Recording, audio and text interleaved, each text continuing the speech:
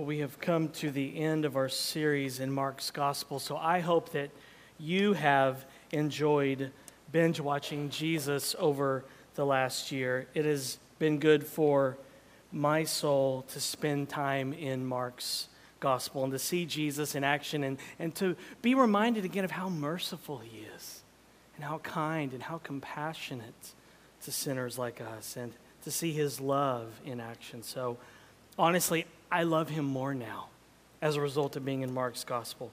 I feel like I went deeper in my understanding of Jesus, and now I love him and I enjoy him more. What a Savior. I do want to let you know where we're headed in the next few weeks. As James just mentioned, he will be preaching next Sunday, December 23, and then Pastor Greg will be preaching December 30th, and then Lord willing, I'll be back in the pulpit on January 6th, and we will start our new series in the Old Testament book of 1 Kings. So I'm an Old Testament major from seminary. I can't wait to get back into the Old Testament. As one Old Testament professor was asked, do you like the New Testament? He said, yeah, I like the New Testament. I've read it. It reminds me of the Old. And so that's how I feel about the New Testament. It reminds me of the Old Testament. Also, let me remind you, if you're interested in discipleship, I will be teaching a class on Sunday evenings at 6 p.m. in the education building beginning January 13th. If you want to know what it means to be a disciple, how to make disciple-making disciples, maybe you're a new believer and you don't know much about Christianity and you would like to know and basic concepts like justification and sanctification and adoption and glorification, or maybe you want a refresher on that, please sign up at the Welcome Center or send me an email. Or maybe you're a seasoned believer and you want to disciple somebody in a one-on-one relationship, and that's one way of many to do discipleship. So you can come and find out that discipleship is more than one-on-one. But if you find yourself in a one-on-one relationship, or you and a few people, and you just don't know where to begin, come to this class and be trained, and then you'll be able to go and do that. So sign up at the Welcome Center or send me an email, preferably by the end of today, so I can make sure we have enough books. Now, one final thing before we jump into Mark's Gospel. Look at your Bibles at Mark 16. You may notice that there is a break in your Bible at the end of verse 8. You'll probably see a footnote that mentions how verses 9 through 20 in Mark chapter 16 are not in the earliest Greek manuscripts of Mark. I believe that Mark, the original copy and gospel that he wrote, ends at verse 8. I think Mark intentionally ends his gospel abruptly, and I believe that verses 9 through 20 are not original. I believe those verses came much later. Therefore, I will end today at verse 8. Now, let me say something, and please listen up. Okay, everybody listen up. This, when you see that kind of footnote in that break there, this does not mean that God's word is full of errors. It does not mean that God's word is full of errors. The original Greek manuscripts, inspired by the Holy Spirit, are without error. But there are some discrepancies between the actual manuscripts that we have. And when there are discrepancies with the copies of the original manuscripts, it does not mean that the Bible that we have cannot be trusted. It does not mean that at all. The Bible that we have is God's word, and it can be trusted with all of your heart. Let me say that again. The Bible that we have is God's word, and it can be trusted. Most of our English Bibles, I say most because there could be some translation out there, but most of our English Bibles are an accurate translation of the original languages. So you, Christian, can trust every promise in this book. But there are some places all over both the Old and New Testaments where you will see footnotes at the bottom of your Bible that say some manuscripts do not contain this phrase or this verse, and so you have to wrestle with that and deal with that. So if you're interested in studying this more, please send me an email. I can send you some links. Email one of the other pastors. They can do that as well. Or you can go back and listen to Pastor James's sermon from October 1st, 2017, when he unofficially kicked off our series in Mark. His sermon was titled, quit wrangling snakes and go help that person dangling from the cliff. And in that sermon, James talks about the ending of Mark. Okay, got all that out of the way. Now, turn to Mark chapter 15. Let's look at Mark's gospel because this is God's word, and it can be trusted, and we desperately need to listen to it. And what we'll see today in God's word is a truth that will be true for all God's children one day. Jesus will look you in the face and say, I love you. The late Jack Miller said this, throughout eternity, Christ will be giving himself to us so that we might know the Father better and be filled with inexpressible joy. God will look us in the face and say, I love you. The Father will put his warm arms and heart around us. That's our God. That's his radiant love, and that's our inheritance forever. That's our inheritance as Christians, as God's adopted children. One day, God will put his warm arms and heart around us. Jesus will look each one of us in the face and tell us that he loves us. His radiant love is our inheritance forever. His radiant love is our inheritance forever. And it's all a reality because Jesus' cold, dead body was placed in a tomb. So look at verse 42, Mark chapter 15, and hear the word of the Lord. And when evening had come, since it was the day of preparation, that is, the day before the Sabbath, Joseph of Arimathea, a respected member of the council, who was also himself looking for the kingdom of God, took courage and went to Pilate and asked for the body of Jesus. Pilate was surprised to hear that Jesus should have already died. And summoning the centurion, he asked him whether he was already dead. And when he learned from the centurion that Jesus was dead, he granted the corpse to Joseph. And Joseph bought a linen shroud, and taking him down, wrapped him in the linen shroud and laid him in a tomb that had been cut out of the rock. And he rolled a stone against the entrance of the tomb. Mary Magdalene and Mary, the mother of Joseph, saw where he was laid. So after Jesus died on the cross, Joseph of Arimathea moved quickly to get Pilate's permission to bury Jesus. Mark tells us here that it was the day of preparation, which means it was Friday afternoon or early Friday evening.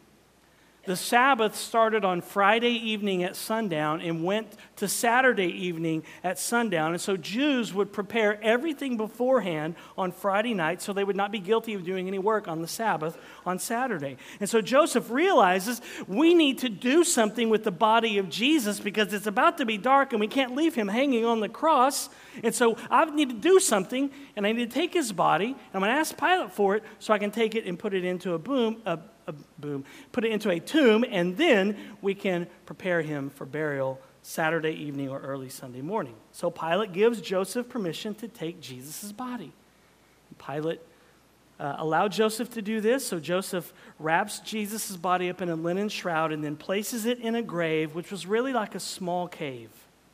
Then, to keep anyone from messing with Jesus' body, Joseph rolled a large stone in front of the cave, and Mark tells us that two Marys, Mary Magdalene and Mary, the mother of Joseph, which might be Jesus' own mother, saw where Joseph had laid Jesus.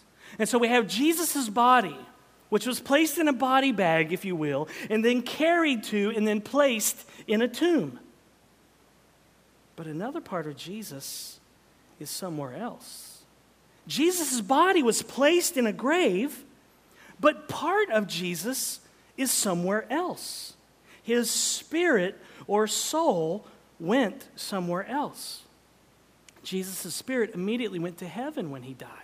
Just like Jesus told the thief on the cross who had believed in him in Luke chapter 23. He said, "Today you will be with me in paradise."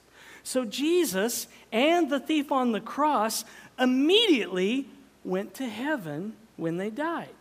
Or, to be more accurate, part of each of them went to heaven when they died, and then part of them stayed behind. Their spirits went to heaven, and their bodies went into the grave. Remember, what did Joseph ask Pilate for? He asked for Jesus' body. And if you would have been there that day, and you were friends with Joseph, and Joseph would have asked you to help him carry the body, what would Joseph say to you? He'd say, hey, bro, can you help me carry Jesus? Joseph would not have said, hey, bro, can you help me carry this earth suit that Jesus lived in for 33 years? He's kind of heavy. No, Joseph would have asked you to help him carry Jesus to the tomb. Why? Because the body in the body bag is Jesus. And if you were the thief on the cross and you opened your spiritual eyes and you were in paradise or heaven and you saw Jesus, you would say, hey, Jesus, it's you. Wow. Why? Because Jesus' spirit that you interacted with in heaven is Jesus too. And so how can this be? How can Jesus be both in heaven after his death and in the arms of Joseph being transported in a body bag to the tomb? How can that be? Well, here's why. Because human beings are made up of two parts. One part material and one part immaterial. Our body is the material, physical part, the flesh, the blood, the bone, and our immaterial part is our spirit or our soul, if you prefer that word. But we are both. Human beings are made up of two parts, material and immaterial, body and spirits. Our bodies are not merely an earth suit, as some Christians say. That's pagan. That's how the Gnostics in the early church believed. That's dualism.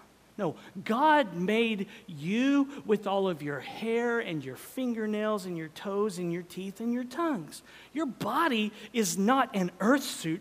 Your body is you. And just like every human being born into this world, Jesus was made up of two parts as well because he was fully human. Jesus had a body and Jesus had a spirit.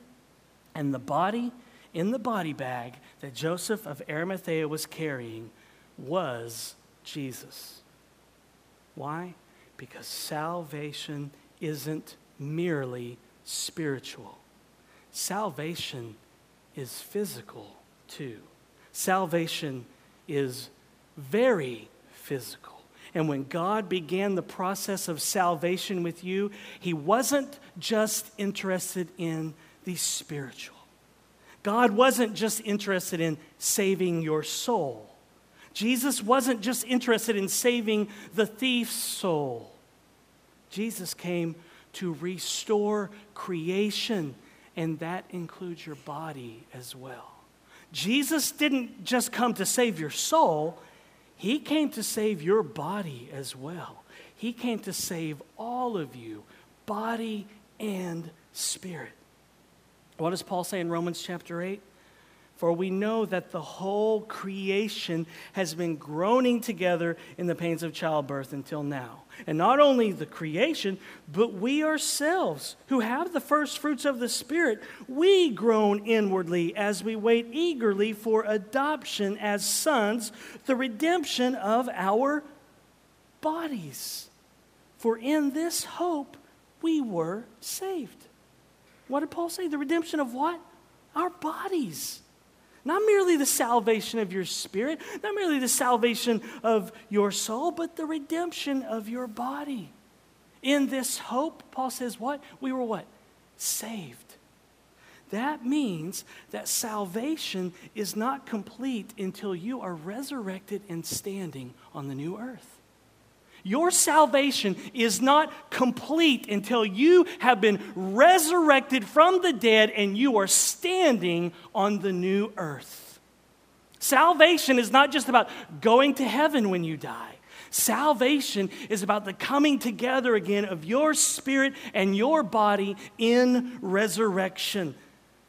Salvation is about the redemption of your body, not just your spirit or soul.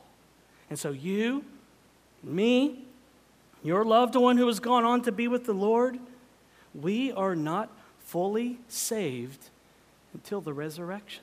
Now, I don't mean that you're not saved as a Christian. Because you are saved, Christian. Right now, you are saved. When someone repents and trusts in Jesus, they are saved forever from the wrath of God. That happens at regeneration, justification, when you are declared righteous. But the Bible also says that we are being saved. That's called sanctification. And we will be saved finally and fully and completely one day, and that's called glorification. And if you want to know more about those terms, then sign up for the discipleship class that I'll be teaching in January. We're going to talk about these things. But we are not fully and finally and completely saved until we are resurrected. Therefore, our bodies are not merely an earth suit, as some Christians say. That's actually pagan.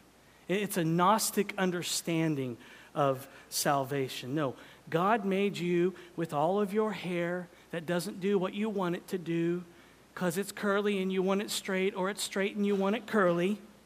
He made you with your toes that you don't like, and your teeth and your tongue, everything. Your body is not an earth suit. Your body is you, made by God the way He wanted to make you.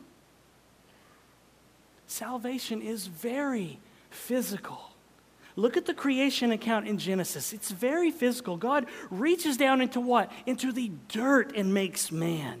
God rolls up His sleeves in Genesis chapter 2, verse 7. It says, "The Lord God formed the man from the ground and breathed into his nostrils the breath of life, and he became a living being." God rolls up His sleeves in Genesis 2:7, and He gets His hands dirty with mud as He makes Adam.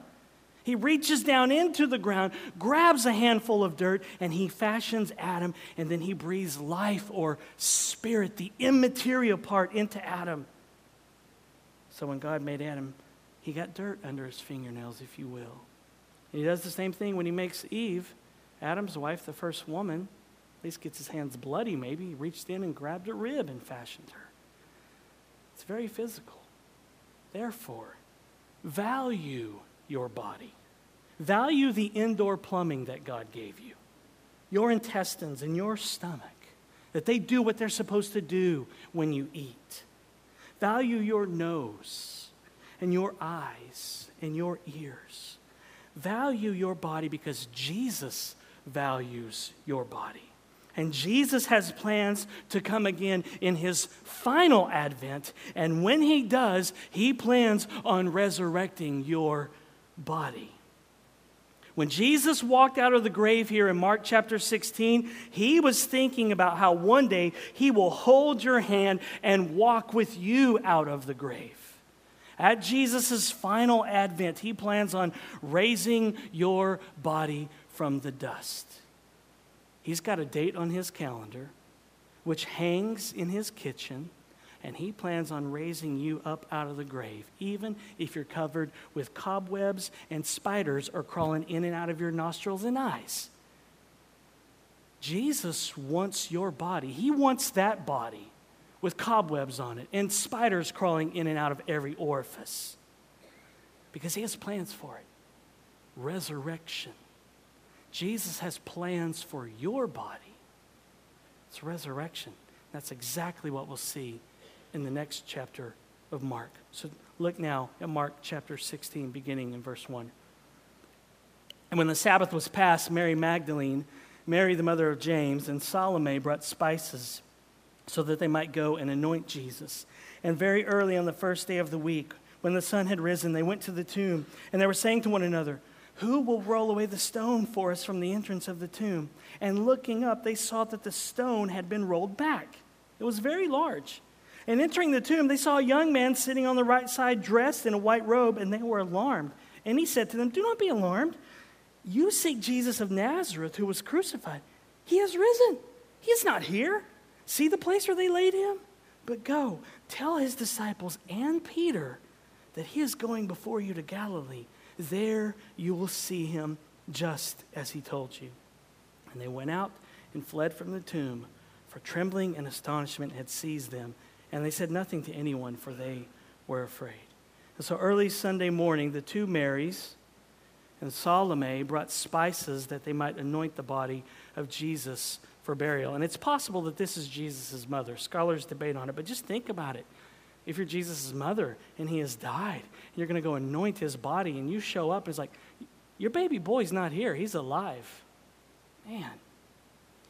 And as they're on their way to the tomb, they're wondering, how in the world are we going to be able to push that rock out of the way? And they look up, and the stone was already rolled back. And so they enter the tomb, and they're alarmed to see an angel just sitting there, probably on his iPhone, killing time, waiting for them to show up.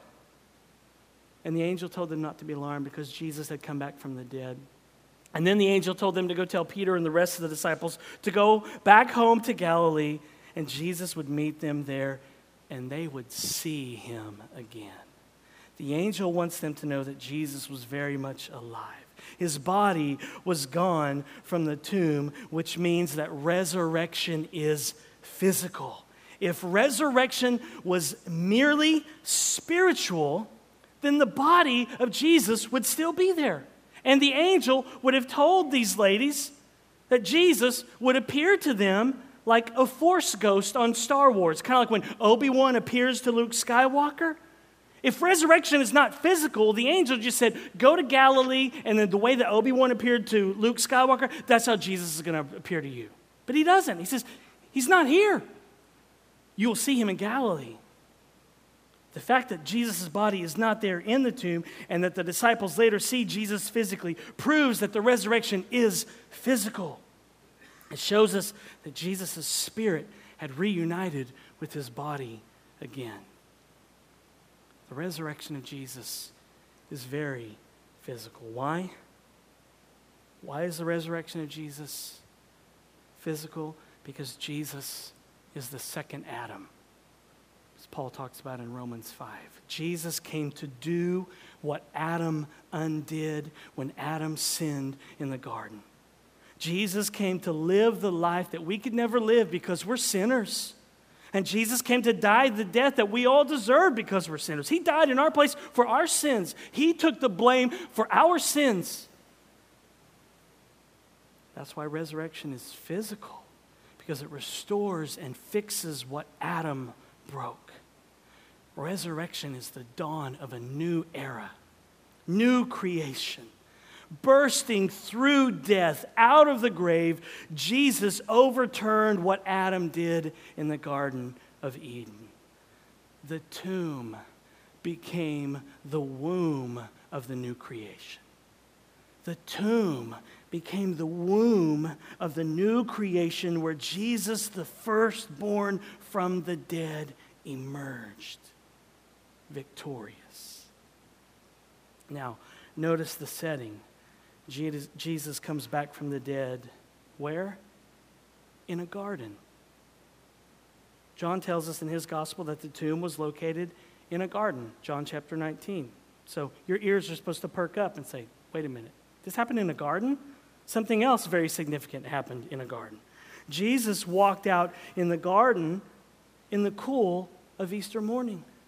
In the Garden of Eden, when Adam sinned, when Adam ruined the world, God walked in the garden in the cool of the evening. But on Easter, after Jesus was vindicated, he emerged from the tomb and he walked victorious in the garden in the cool of the morning, totally reversing what Adam undid. So Jesus walks in the garden as the new Adam. He came out of the ground in a garden, just like Adam. But Jesus emerged from the ground victorious. In Genesis 2:7, Adam was made from the ground in a garden. Adam came out of the dust, out of the ground in a garden. So to be a human being is to be out of the dust or out of the ground. Therefore, the appropriate relationship between human beings and dirt is that we come out of the dirt. That's our relationship with the dirt, is that we come out of you and we rule over you. We come out of the dust so that we can be put over the earth and rule and have dominion over the ground, just like Adam did before he sinned. That's God's design. That was God's plan for Adam. Humans come out of the ground and we rule over it. Out of dirt, ruling over all of creation and having dominion. That's what Adam was supposed to be doing in the garden. He was supposed to come out of dust and rule and have dominion over the earth, over the dust. And he did. I don't know how long, but he did until he sinned. But then Adam sinned and disobeyed God, and then death entered this world. And that's why when you and I die, we go somewhere. Where do we go? What happens in death? In death, part of you goes back into the ground. You go back into the dirt. And when you do that, you aren't living in a proper relationship with the ground. Hear those condemning words after the sin of Adam and Eve in Genesis 3:19. You will return to the ground, for out of it you were taken, for you are dust, and to dust you shall return. But we were made to rule over the earth.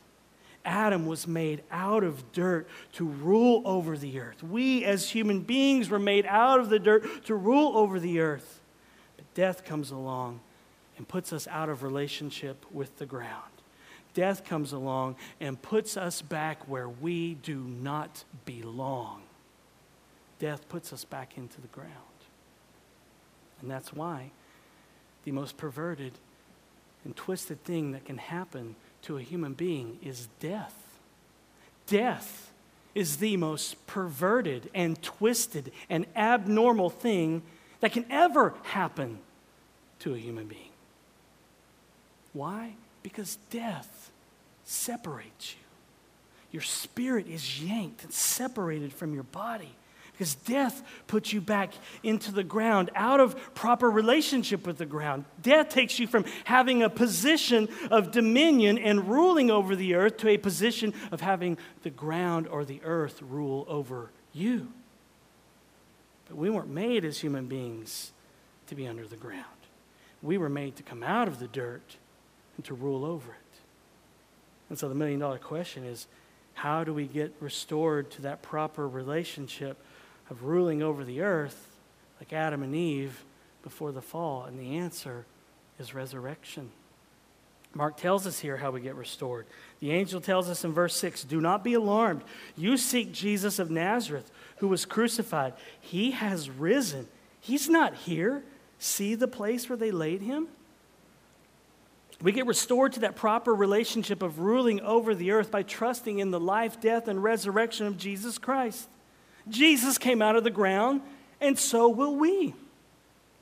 In the resurrection, we will be brought out of the dust again, and we will be restored to a proper relationship with the dust.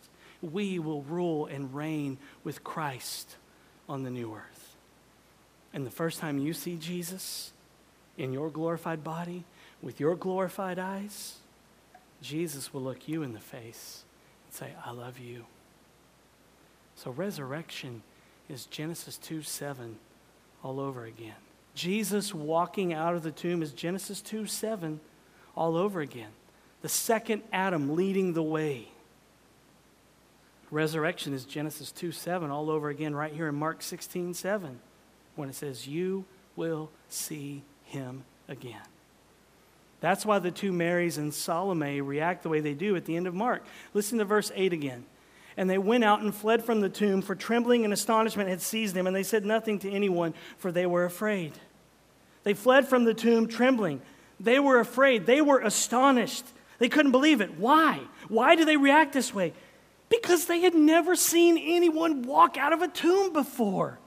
All that they had ever known was that people experience the perversion of death. That's all they've ever known. All they had ever known was that they showed up at people's graves and they helped anoint their bodies for burial. Every time they went to anoint a body for burial with spices, the body was there and the person was dead. But here, on Easter morning, the body is gone and the person is alive. This time, they showed up and there's no body. And if that wasn't shocking enough, there was an angel sitting in the tomb, probably on his iPhone. And they were shocked, and we should be too. I think we're just too familiar with the idea of resurrection as Christians. I think the shock seems to have worn off. I mean, it is odd And it's weird and strange and bizarre, isn't it? Resurrection, I mean, coming back from the dead. That's odd, and that's weird, and that's strange, and that's bizarre. But I'm afraid we Christians have gotten so used to the idea that it doesn't startle us anymore. Think about it. We believe that Jesus came back from the dead, and we believe that we will come back from the dead one day. That's weird. It's strange, because I've never seen a resurrected person with my eyes. But I believe it. I absolutely believe it, even if it sounds bizarre. Don't let resurrection become old hat to you. Marvel anew that you will be made new. Marvel anew this morning that you will be made new. Be astounded that you serve a God who raises dead people. Nobody else in the universe does that. The Bible's job description of God is that He brings people back from the dead. This is what God does. He loves bringing people back from the dead. Raising dead people is God's business, and business is good. Don't ever let that truth bounce off of you. Be amazed. Be flabbergasted. And practically, here's why resurrection should never cease to amaze us. Because God is going to raise your body up from the dead, and your spirit will be reunited with your body, and then you ready for this? You will never, ever, ever sin again. Wow. I cannot wait for that day. You will never sin again. No more Romans 7, the good I want to do, I don't do, and the bad I don't want to do, I do. No more of that, no more do. And you'll never get weak or sick or die again. No failing eyes, no ears going bad, no aching bones. We were talking in the office, someone came in several weeks ago and talking about how our bodies are failing and our eyes are going bad and we're losing our hearing and our bones ache. And as we were talking, it dawned on me, my mouth is still going strong. My mouth has no problems. I might say, oh, I'm getting old, my back, or oh, my ears or my head, but I never say, oh, I'm getting old and my mouth just hurts. My mouth never aches. My mouth works perfectly. I just open it up and bad words come out and complaints and grumblings and gossip and slander. They just flow out of my mouth so easily. I yelled at my kids yesterday. Did anybody else yell at their kids yesterday? You're lying with your mouth. My mouth never tires. My mouth never needs a nap. My mouth never aches. It just opens up, and I prove over and over again that I am an idiot and that I am a sinner. I'm like Peter. Open mouth, insert foot. And that's probably why the angel here wanted these women to go and tell Peter that Jesus had come back from the dead. Go tell all the disciples and tell Peter. Why is Peter specifically singled out? Because Peter was always running his mouth. And the last time we saw him in Mark's gospel, he was cursing and denying his Lord. And I have a feeling that when Jesus saw Peter after the resurrection, Jesus looked him in the face and told him, I love you, Peter. I'm sure Jesus wanted to reassure Peter of his love because Peter had blown it so bad. So yeah, I'm like Peter. I can admit that. My mouth works too well. I feel sorry for all of you because you have to put up with me. And I'm so sorry. I know I'm difficult to love. I know I'm not much to look at. But just hang on a little bit longer because there's a better version of me on the way. One day, those of you whose skin I get under, you'll actually want to hang out with me. On the new earth, people will line up to hang out with resurrected me. That's how glorious our new bodies will be. So just hang on a little longer, y'all, and there will be a new and better version of me, and Jesus' resurrection secures it. I've told Heather before, if she can just hang on a little while longer, there's a better version of me coming. I promised her that the best version of me was all hers in heaven, and that's the hope that the gospel offers. So let me give you married people some hope this morning, because it's in the middle of Advent, and I'm sure you might be stressed out, and there may be strains on your marriage as well. Tim Keller says this in his book, The Meaning of Marriage. What then is marriage for? It is for helping, and if you're having marriage struggles, and you're sitting there with your wife and or your husband, and you came in, and you're a little frustrated with them this morning, listen, okay? If you're in a rough patch in your marriage, and everybody gets there at some point, listen. Keller says this, what then is marriage for? It is for helping each other to become our future glory selves, the new creations that God will eventually make us. The common horizon that husband and wife look toward is the throne and the holy, spotless, and blameless nature we will have. Within this vision for marriage, here's what it means to fall in love. It is to look at another person and get a glimpse of the person God is creating and to say, I see who God is making you, and it excites me. I want to be a part of that. I want to partner with you and God in the journey you are taking to his throne. And when we get there, I will look at your magnificence and say, I always knew you could be like this. I got glimpses of it on earth, but now look at you. Each spouse should see the great thing that Jesus is doing in the life of their mate through the word, the gospel. Each spouse then should give him or herself to be a vehicle for that work and envision the day that you will stand together before God, seeing each other presented in spotless beauty and glory. Jesus was carrying that truth in his back pocket when he walked out of the grave. There's hope for your marriage. And some of you are in a rough spot of your marriage. And who doesn't end up there sometime? For those of you in a rough patch, keep in mind that one day you will see your spouse in resurrected glory and you will be absolutely blown away. You will look your spouse in the face and say, I love you. So encourage one another with this truth. One day you will stand before God together and you will see each other in spotless beauty and glory. Why? Because Jesus went into the grave and he walked out 3 days later. For all eternity, we will be amazed at what God did and what we will experience and enjoy on the new earth. We really have no category for it. We don't even really know what it means to be human, because all we know is fallen humanity. We don't know humanity the way God designed it. We just catch glimpses of it here. It's going to be totally rad. It's going to be like a combination of some of these feelings that we have here on earth, like the combination of shooting the game-winning three-pointer at the buzzer. That feeling of you shoot the game-winning three-pointer at the buzzer, or that climactic moment of intimacy that we share with our spouses, or the feeling of excitement that children have on Christmas Eve, or the joy of reuniting with a loved one that you haven't seen in a while. All of that, all of those feelings, all of the time. That's eternity with Jesus. That's resurrection. So Christianity is not about your spirit leaving your body when you die and then it's over. Christianity is about experiencing resurrection and living eternally on the new earth in a new, glorified, and very physical body.